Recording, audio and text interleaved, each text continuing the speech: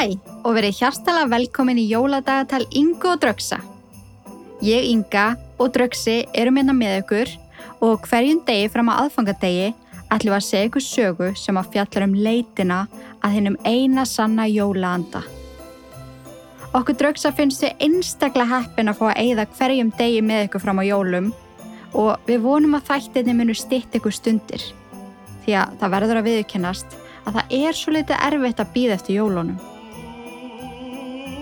Veistu hvað mig langar í núna, Draugsi? Skyr. Mig langar í gott skyr. Akkur ætli það sé?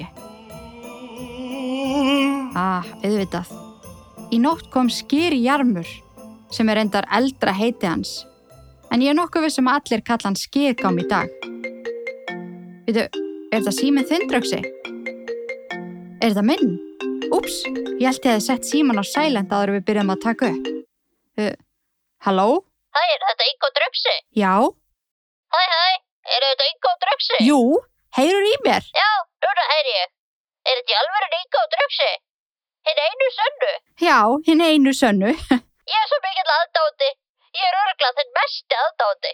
Minn mesti aðdáandi? Nei, Draugsa fyrirgeðu. Ég er mesti aðdáandi Draugsa. Þú veist þetta alveg frábær, sko. Ég bara elska Draugsa og Draugsi er uppáhaldsdraugurinn minn.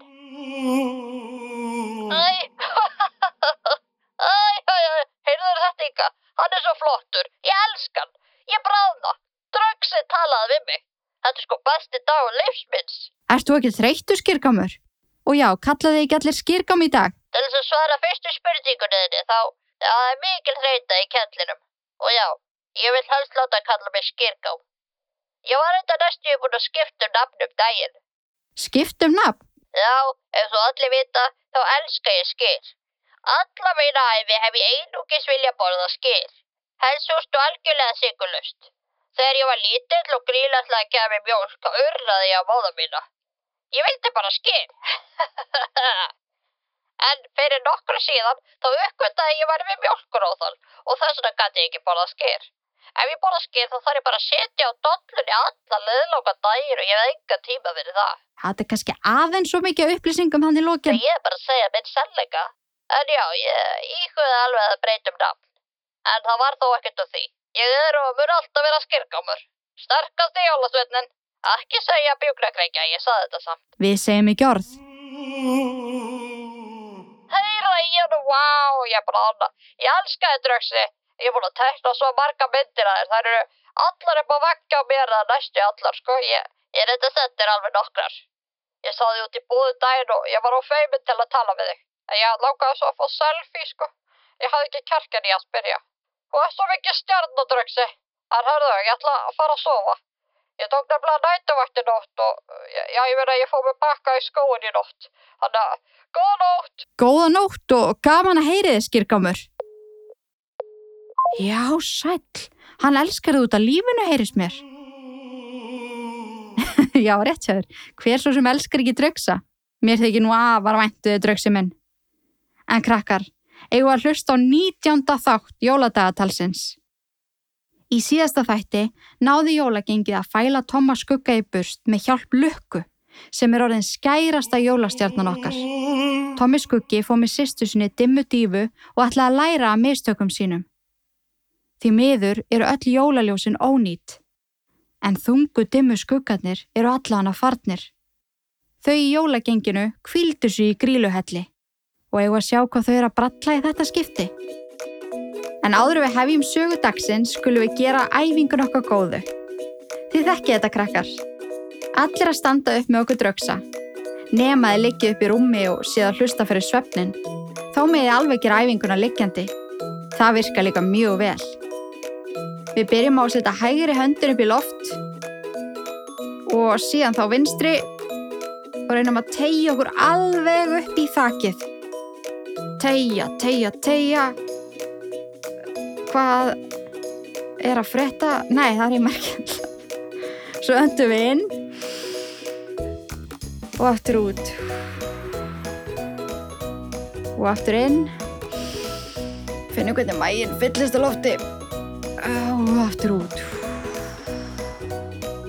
Svo notum við hægri hönd til að klípa í hægra eyrað og segjum saman. Hó, hó, hó. Ef að þið heyrðu hí, hí, hí eða he, he, he, þá þurfið þið kannski aðeins að þrífa eyrun áður en þið byrjið að hlusta. Svona, nú erum við sko tilbúin í þáttinn.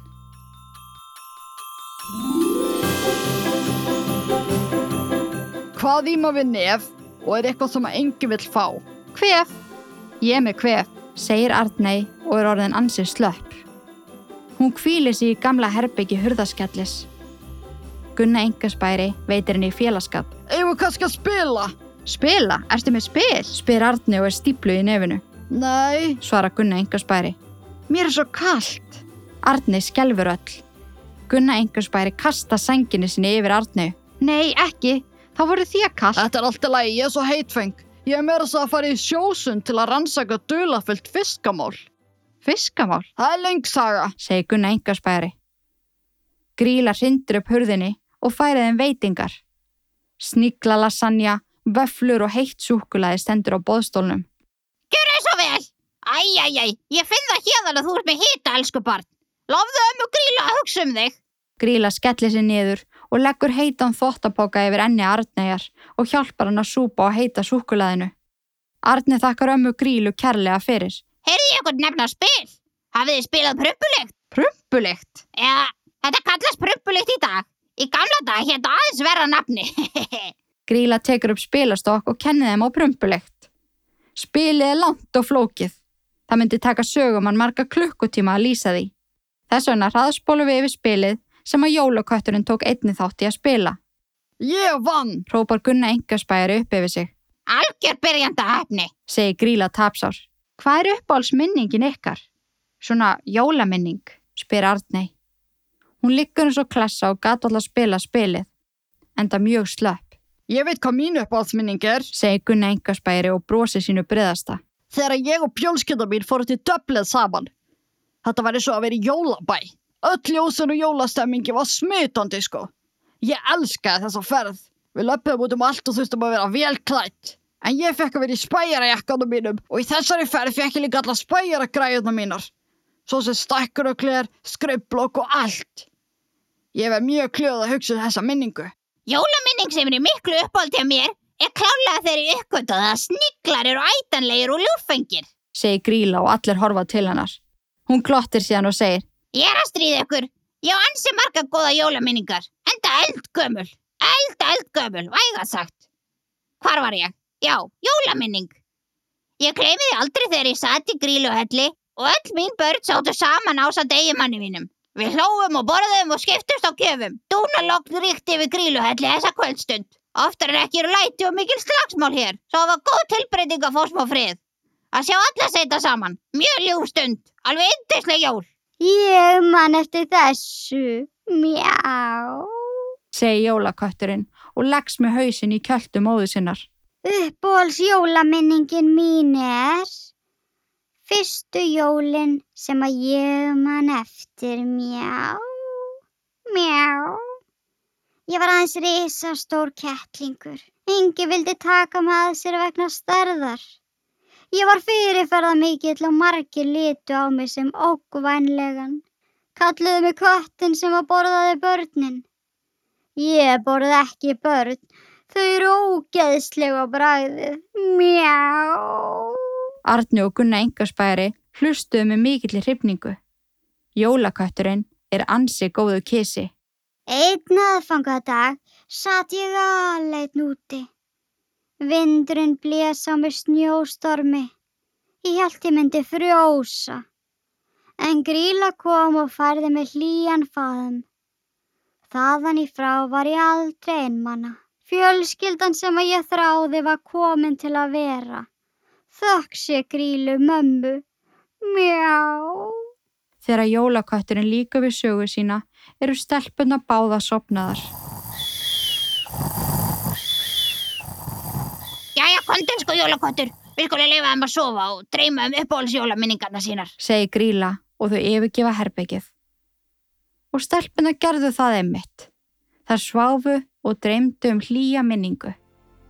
Þessi rólegi ljúfi dagur á eftir að koma sér vel, því að þrekraunin sem að bíður þeirra er ekki svo auðveldasta.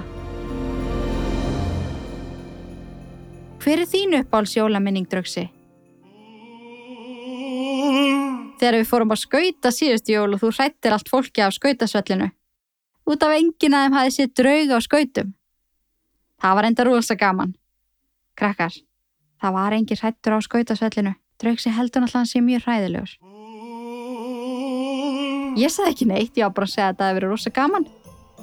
En gleðilega 19. desember elsku jólakrakkapakkarnir okkar. Heyrumst aftur á morgun í þætti 20 af jóladagatalinu. Þangað til á morgun, takk fyrir að hlusta og takk fyrir að vera til. Vilt þú segja eitthvað að lokum, Draugsi? Þá segjum við það. Bæjó, spæjó.